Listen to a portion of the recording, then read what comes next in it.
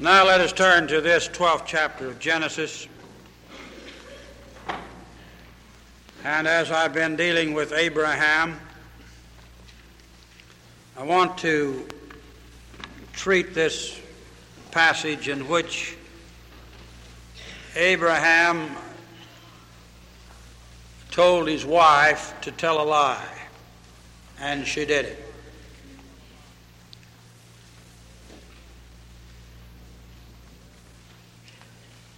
It's rather interesting that the first chapter that deals with Abraham, the 12th chapter of Genesis, has half of that chapter reporting a lie. This great man of faith, this man who is the father of the faithful, the man whom our Savior bore gracious testimony to, he rejoiced to see my day and he saw it. This man whom Paul uses as the exhibit of justification by faith. The first chapter in the Bible that ever talks about him, half of it tells about his lie. Now why is that here? Well, it's here because this is the Bible, and only the Bible reports these things. If the ordinary man were going to write a life of this great man, he'd skip over a little thing like this. At least he'd consider it to be a little thing.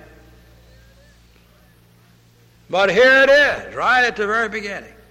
And furthermore, it's in a very significant place because Abraham left Haran, came into the land of Canaan, came and built his altar at Bethel. Then a famine came. He goes down into Egypt. He tells his lie. He comes back to the land of Canaan and right back to the altar. And so you have a big lie between two altars. A big lie between two altars.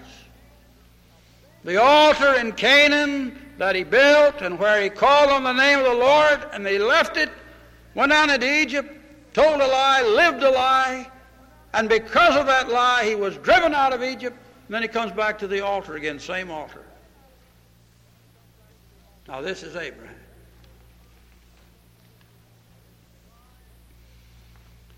Why did Abraham tell this lie? It wasn't necessary. We have just finished reading in this 12th chapter where God told Abraham that he would be with him, that he would bless him, that he'd make him a great nation.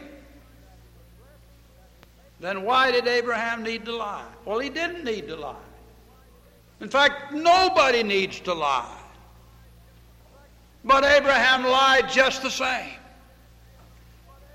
Why didn't Abraham say that the God who's promised to make me a great nation can take care of Sarah and my wife and Lot down in Egypt? Well, beloved, I'll tell you the reason Abraham did this, and that is that he was weak, like a lot of the rest of God's people. He was weak. Furthermore, Abraham had a weak moment when he permitted these things that are in the hearts of men to come up and to influence his decision and his attitude. And when I delve into the heart of Abraham tonight, I want to tell you that I'm delving into your heart, I'm delving into my heart, I'm delving into the heart of every man.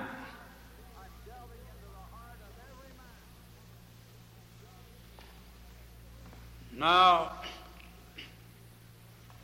Abraham is told to go down to Egypt. The famine has come.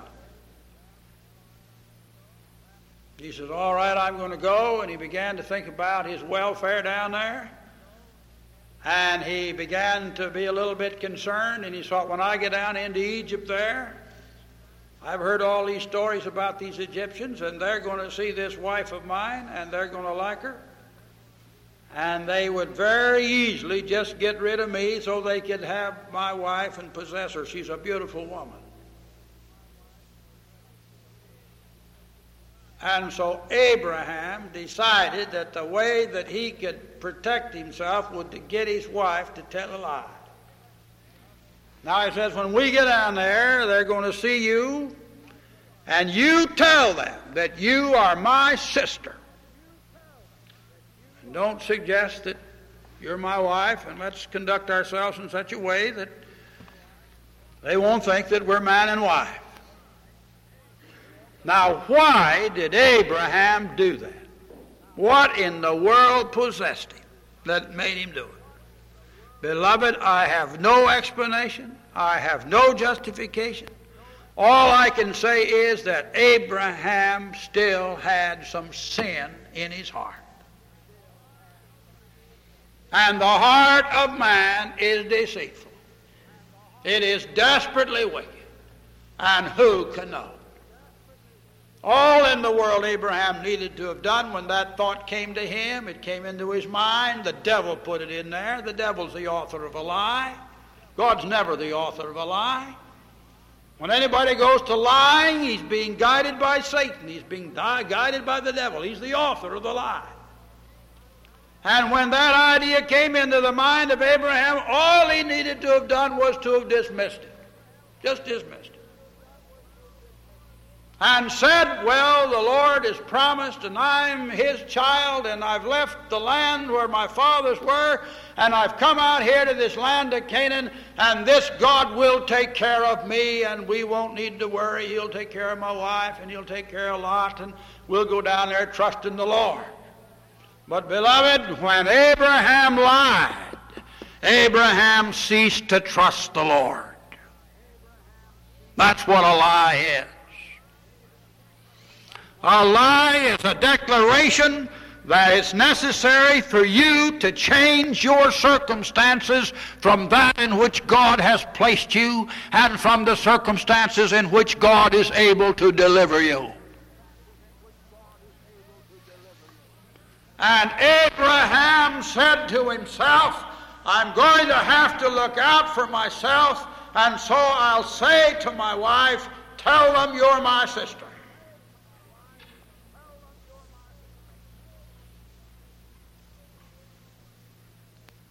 Do you know what Abraham did when he got down to Egypt? He just lived a lie. He had to live it. Oh, what a tangled web we weave when first we practice to deceive. We tell one lie, then we have to live it. Then we have to tell another one to cover up that one. Then we have to tell two more to cover up the next one. And then we have to get four more on top of that to cover up the next. And the first thing you know, you've built up a tremendous kingdom of falsehoods. And that's exactly what happened in Egypt. So Abraham went down with his wife. And she was a beautiful woman. And Abraham knew enough about the wickedness in the hearts of men that when they saw a beautiful woman, there would be some wicked men that would covet her and desire her. And he knew enough about the wicked devices of men that many a man has been murdered over a woman. And he had no hesitancy in saying that he himself could very easily be eliminated so that someone would be able to take his wife. And in order to protect his life, his own selfish well-being, he concocted a lie and had his wife say that she was his sister.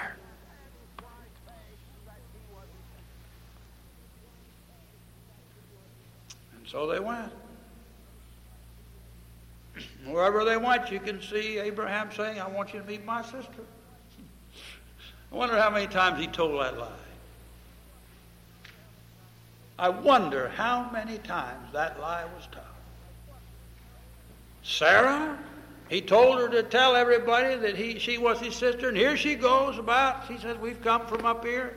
Here's my brother. I'd like to have you meet him. How many times did she tell that lie? You know, once you tell a lie, you have to stick by it. Unless you're going to confess it. Not until you are ready to confess a lie and to confess the falsehood that is involved Are you going to open yourself to abuse? No one wants to admit he's a liar. He likes to cover it up. A liar of all people doesn't want to be called a liar. And Abraham went down into Egypt with his wife. I know why that passage is here. It turned out to be the entire trip to Egypt. From the time he went into the country until the time that Pharaoh threw him out of the country, his whole sojourn in Egypt was one great big lie. That's why it's here. That's why it's in Genesis. Everything that Abraham did in Egypt had a lie hanging over it. And Abraham, in his lie, had judged the hearts of men correctly. He had done so. He was perfectly right when he said that men would see his wife. He had judged the hearts of men according to his knowledge and experience. And so when they got down there, the people saw this wife, Sarah, and the princes in the house of Pharaoh saw her, and they said, there's no woman that we've seen anywhere that compares to her beauty. We will take her over to the house of Pharaoh. And Sarah was brought into the house and the kingdom of Pharaoh because of her beauty.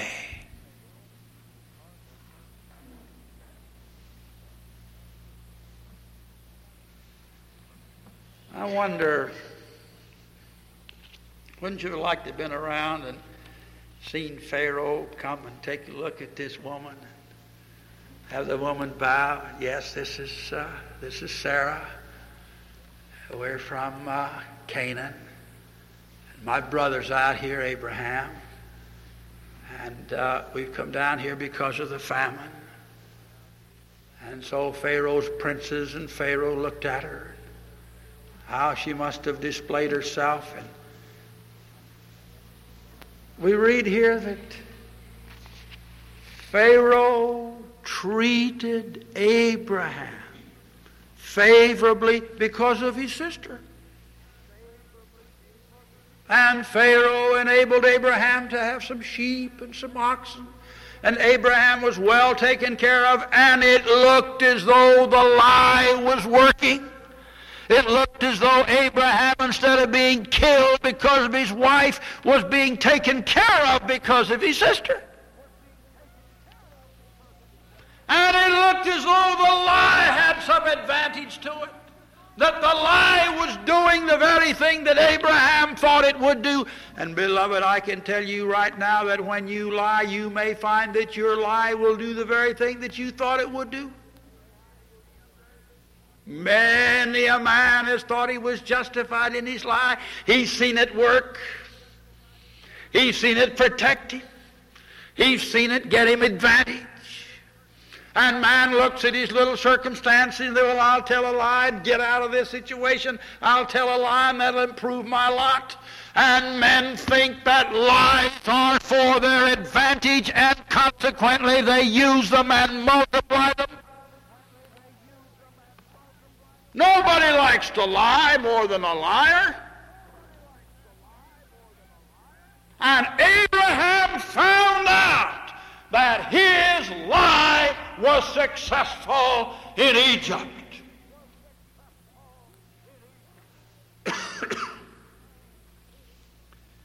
Oh, beloved, there comes an end. All liars shall have their part. There comes a day of reckoning for these lies, and if it doesn't come here, it will come in the next world. But there is a God in heaven which says, thou shalt not bear false witness. And a lying tongue is but for a moment. And though Abraham felt that his lie had been successful, there came a moment, and isn't it interesting in this Genesis account? We're not told just how Pharaoh found it out. We're not told. Look at this account. And Pharaoh called Abram and said, what is this that thou hast done to me? How did Pharaoh find out that Abraham's wife had died? Had lied to him. We're not told. But we do know that God Almighty plagued Pharaoh because of that lie. Now Abraham thought he was getting some advantage out of that lie. His wife was being taken care of. He was being prospered. And it looked as though from Pharaoh's standpoint that the lie was getting along all right. But beloved, from God's standpoint, it was not, and it never will. And God plagued the house of Pharaoh, and we read here, with great plague. God judged, God dealt with Pharaoh with plagues of such a nature that Pharaoh turned and said, there's something wrong with me. There's something wrong with the heavens. There's something wrong with my household. There's something wrong. Pharaoh said it. Now, how did Pharaoh find out that Abraham and Sarah had lied to him? We're not told. We're not told.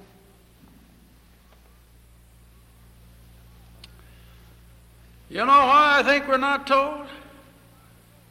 I think we're not told because the old Pharaoh himself was keen enough and sharp enough and wise enough to detect in the conduct of this girl, Sarah, there was something about the situation that made him have his suspicions. Beloved, it's awfully hard to cover up lies for a long time.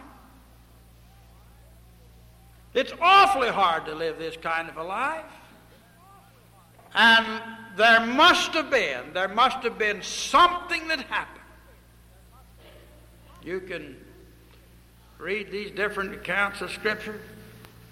Abraham came to visit his sister, you know. And they were together. There must have been something in the circumstance itself which made Pharaoh judge and made Pharaoh come to the conclusion that there was a lie that was being lived. Notice that question. Why hast thou done this to me? Why didst thou not tell me that she was thy wife? Why saidst thou, she is my sister? Pharaoh judged it perfectly. You know, beloved, oftentimes the ungodly, the unregenerate, oftentimes they're keener than these things than the Christians think that they are. And furthermore, when you come into Pharaoh's house, and beloved, when you get into these high realms of authority and matters of government, this matter of the truth, this matter of justice, this matter of right, these things are there, and they're prized. At least they're supposed to be. You're not supposed to tell the king a lie. You're not supposed to mislead a Pharaoh. And this was a very, very serious offense in Pharaoh's household. The king of Egypt, the Lord of all the provinces of Egypt, here he was being lied to. And now he detects it, and he calls and said, why hast thou done this thing to me? Look at the plagues that have come upon me. I know that the lie is wrong, and I recognize that there are judgments against this sort of thing, and I'm suffering because of it. And beloved, when you tell a lie, you not only injure yourself, but you injure those who are the victims of the lie. Oh, a lie is a nasty thing. A lie is a filthy thing. A lie is a desperate thing. A lie is an abomination. All liars shall have their part in the lake that burneth with fire and brimstone. With all whoremongers and liars and murderers God puts a lie. He puts it in the pit. That's where he puts it. Love rejoiceth not in iniquity, but it rejoiceth in the truth.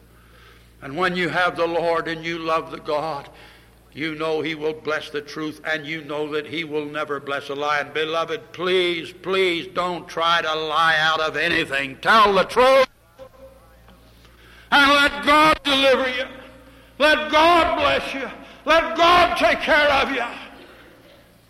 Abraham went into Egypt, and he was called into Pharaoh's presence and says, "Why hast thou done this thing to me?" Oh, Pharaoh said, "I've been plagued," but Pharaoh says that's not all of it. He says, "I might have gone ahead and had your sister, and had I done that, I would have been guilty of adultery."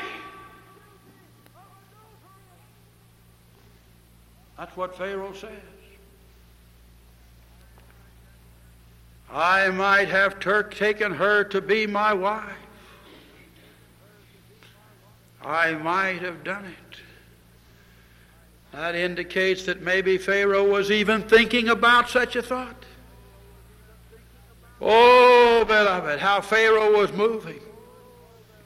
And these ungodly pagan leaders throughout the nations in the providences of God.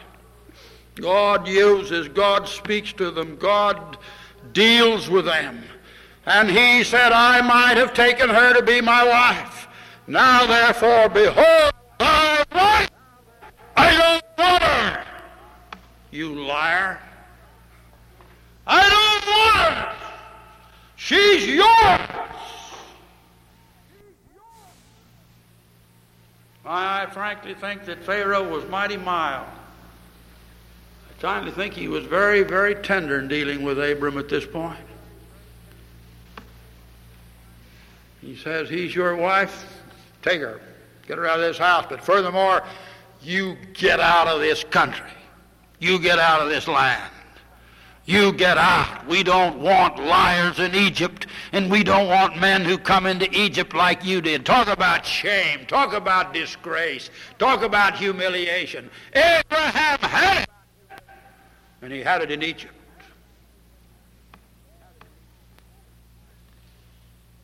My, it's an awful thing to get caught in a lie. Abraham was caught.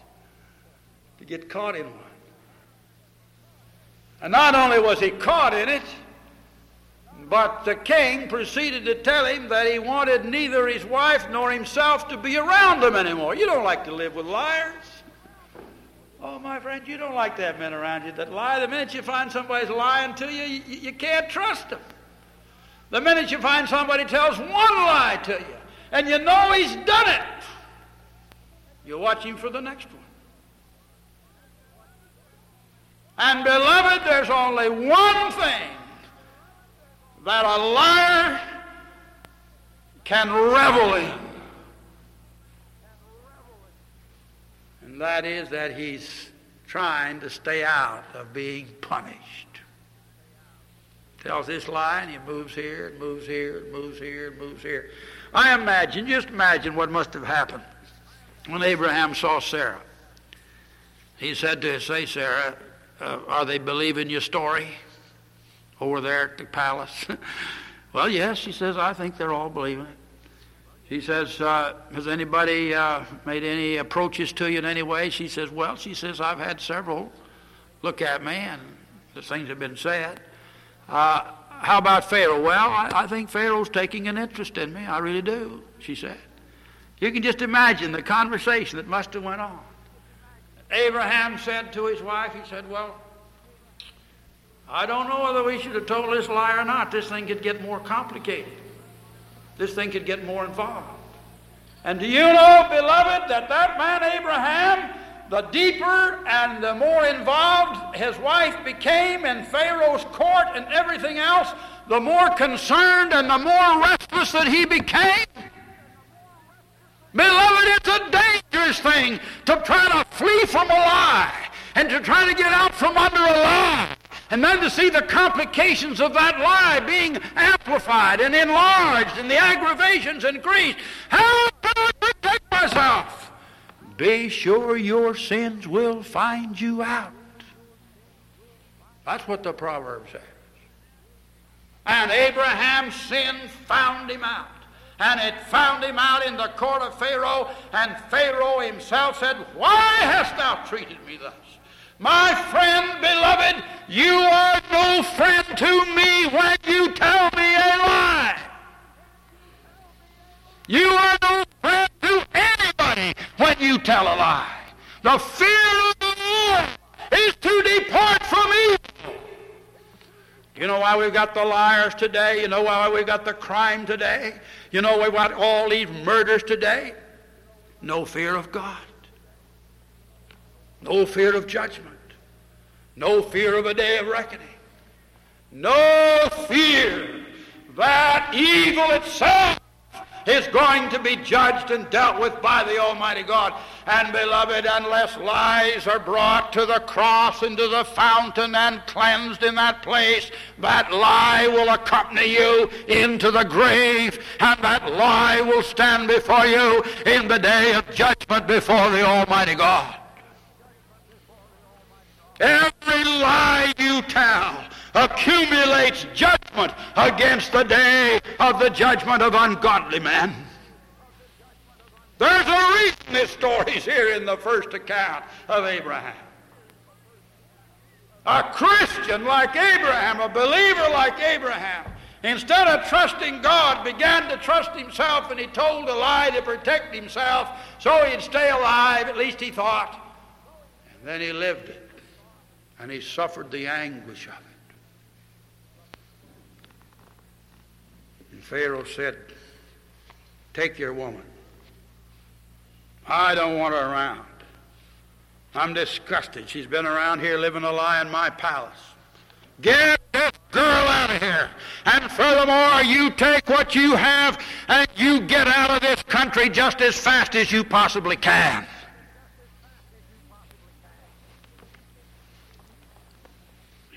Now, beloved, you want me to enlarge on that just a little bit for you? Let me tell you something.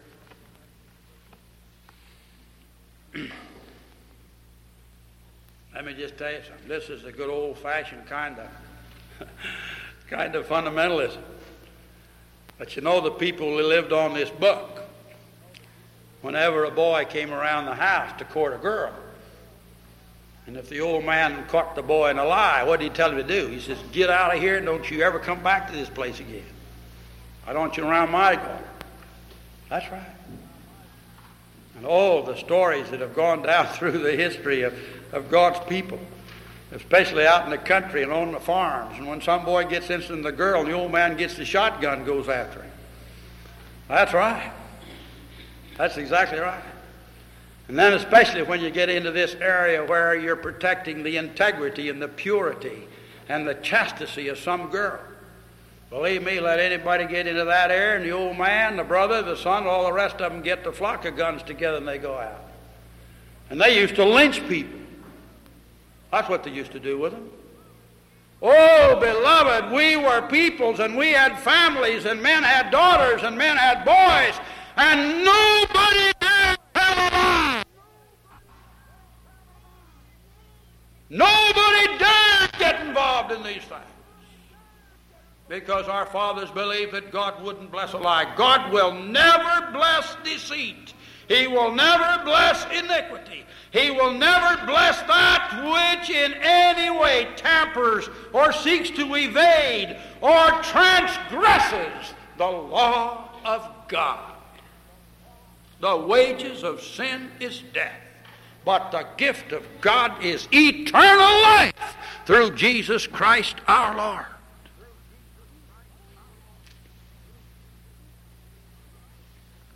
You know what? I'm preaching a message tonight on sin.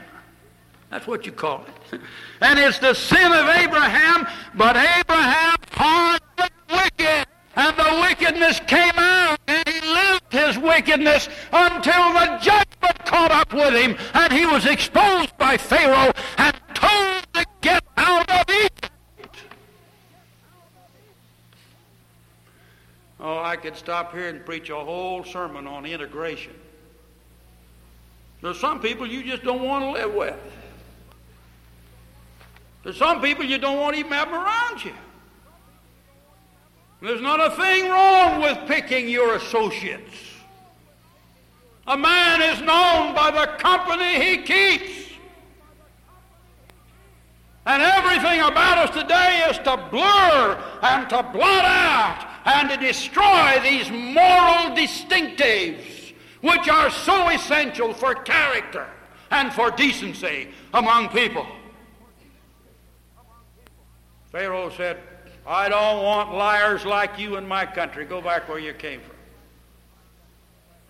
My, oh my, did you ever hear about anybody being run out of town?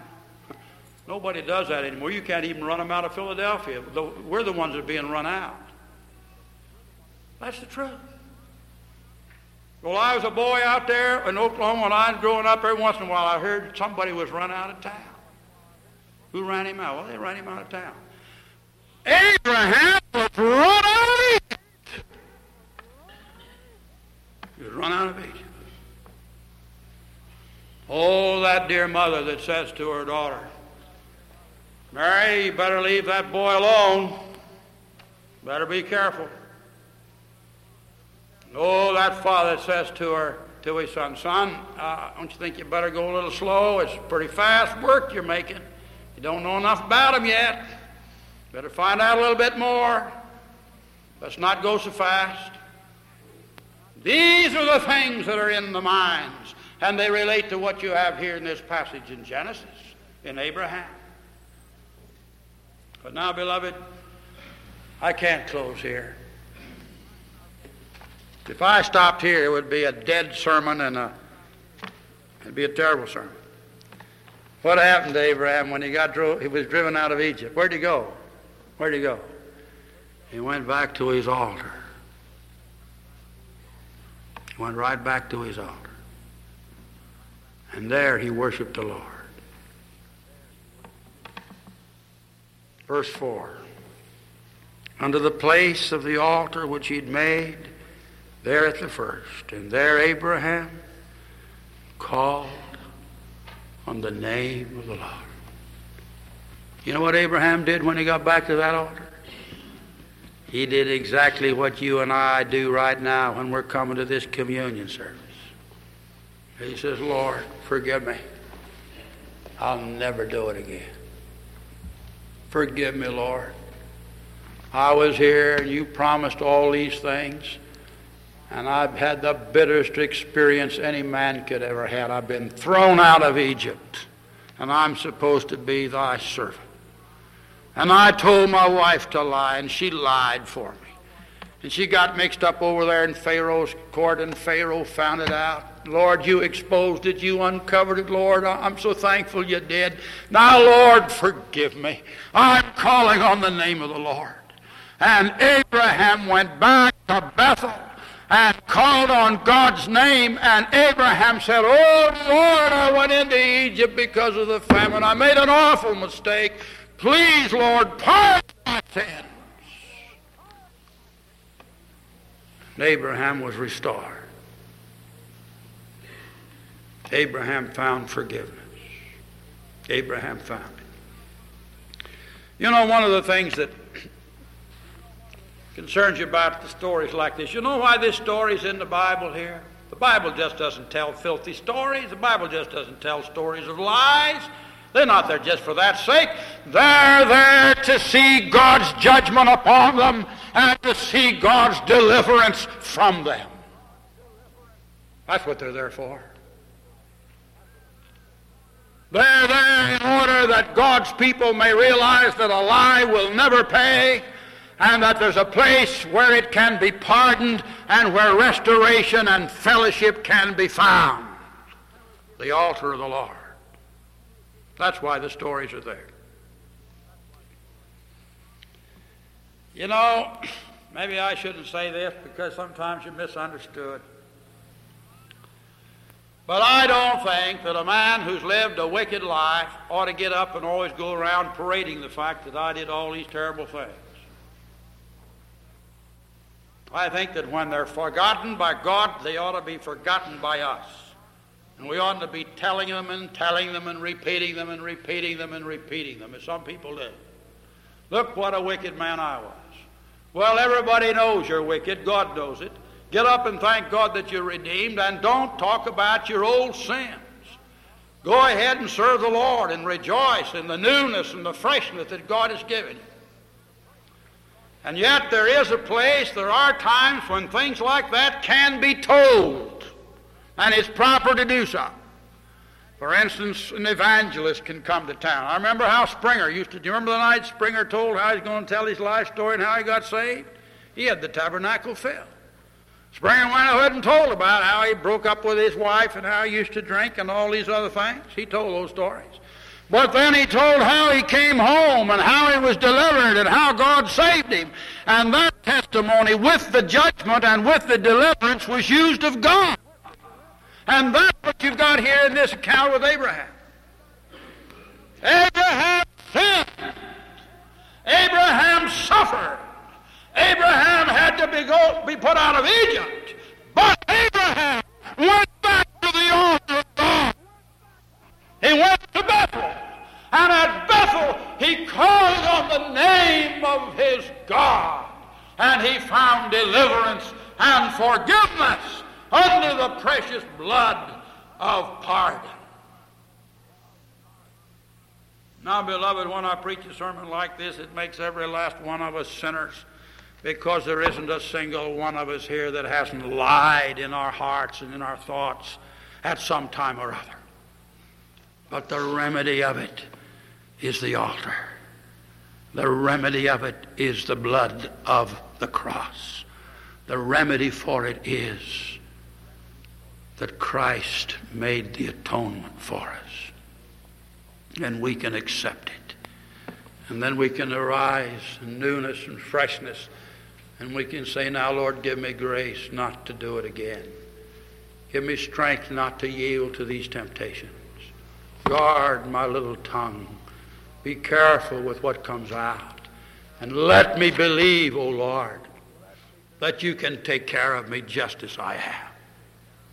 I guess there are more people lie about their ages than anything.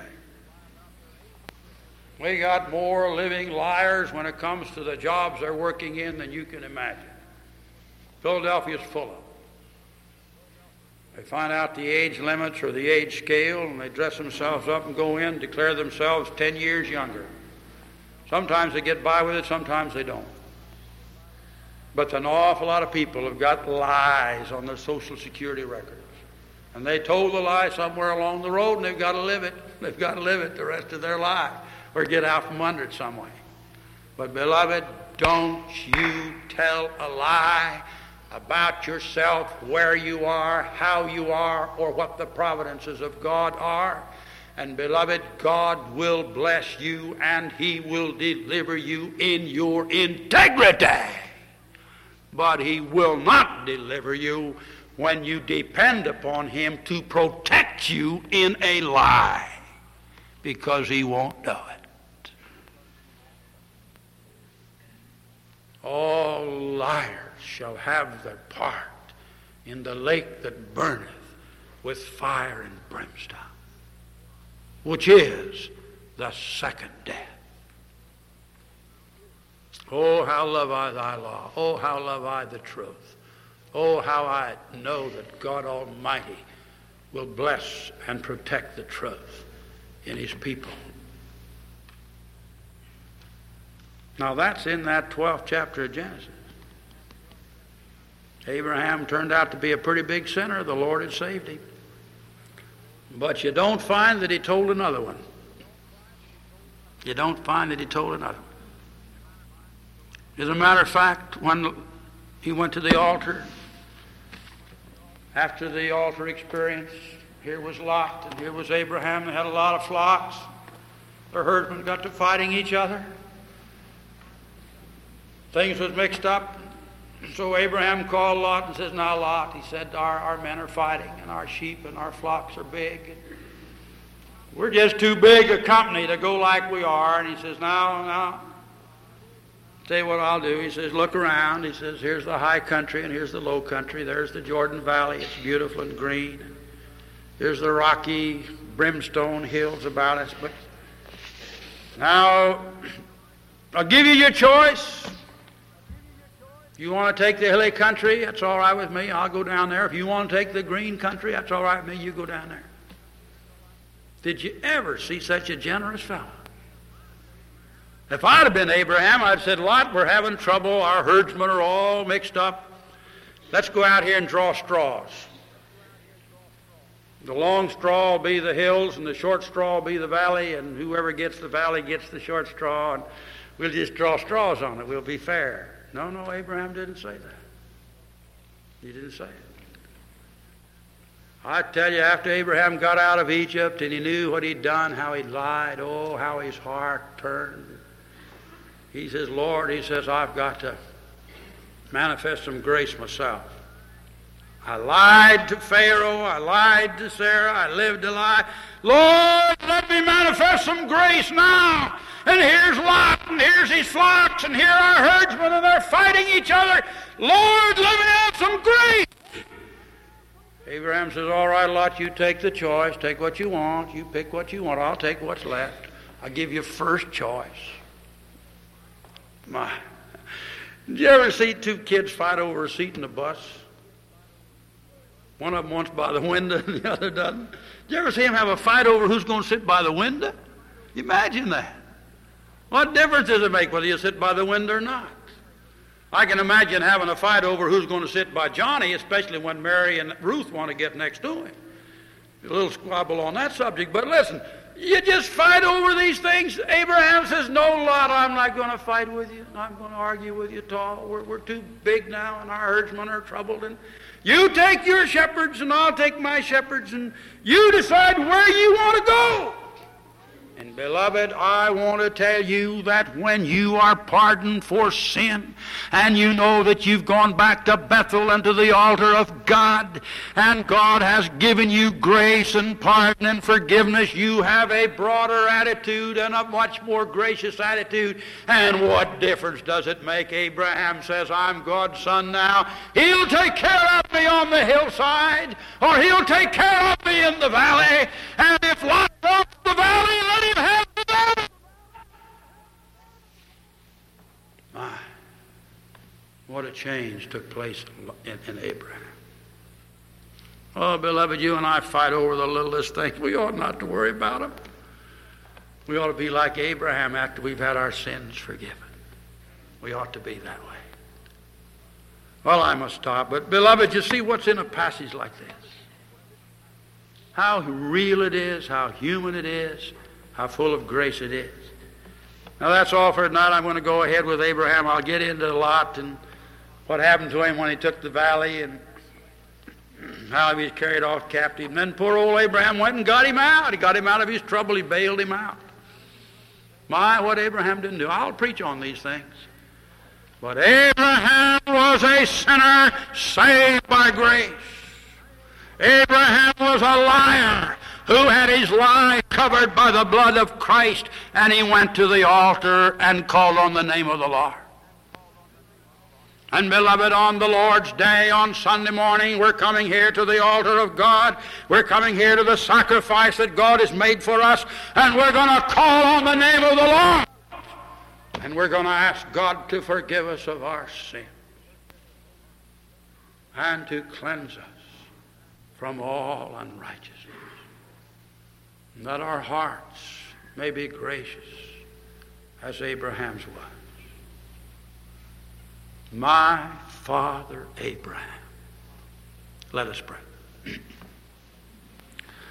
Oh Lord, we thank Thee for this message. And we thank Thee that we can take the passage that Thou didst put there just for this purpose tonight.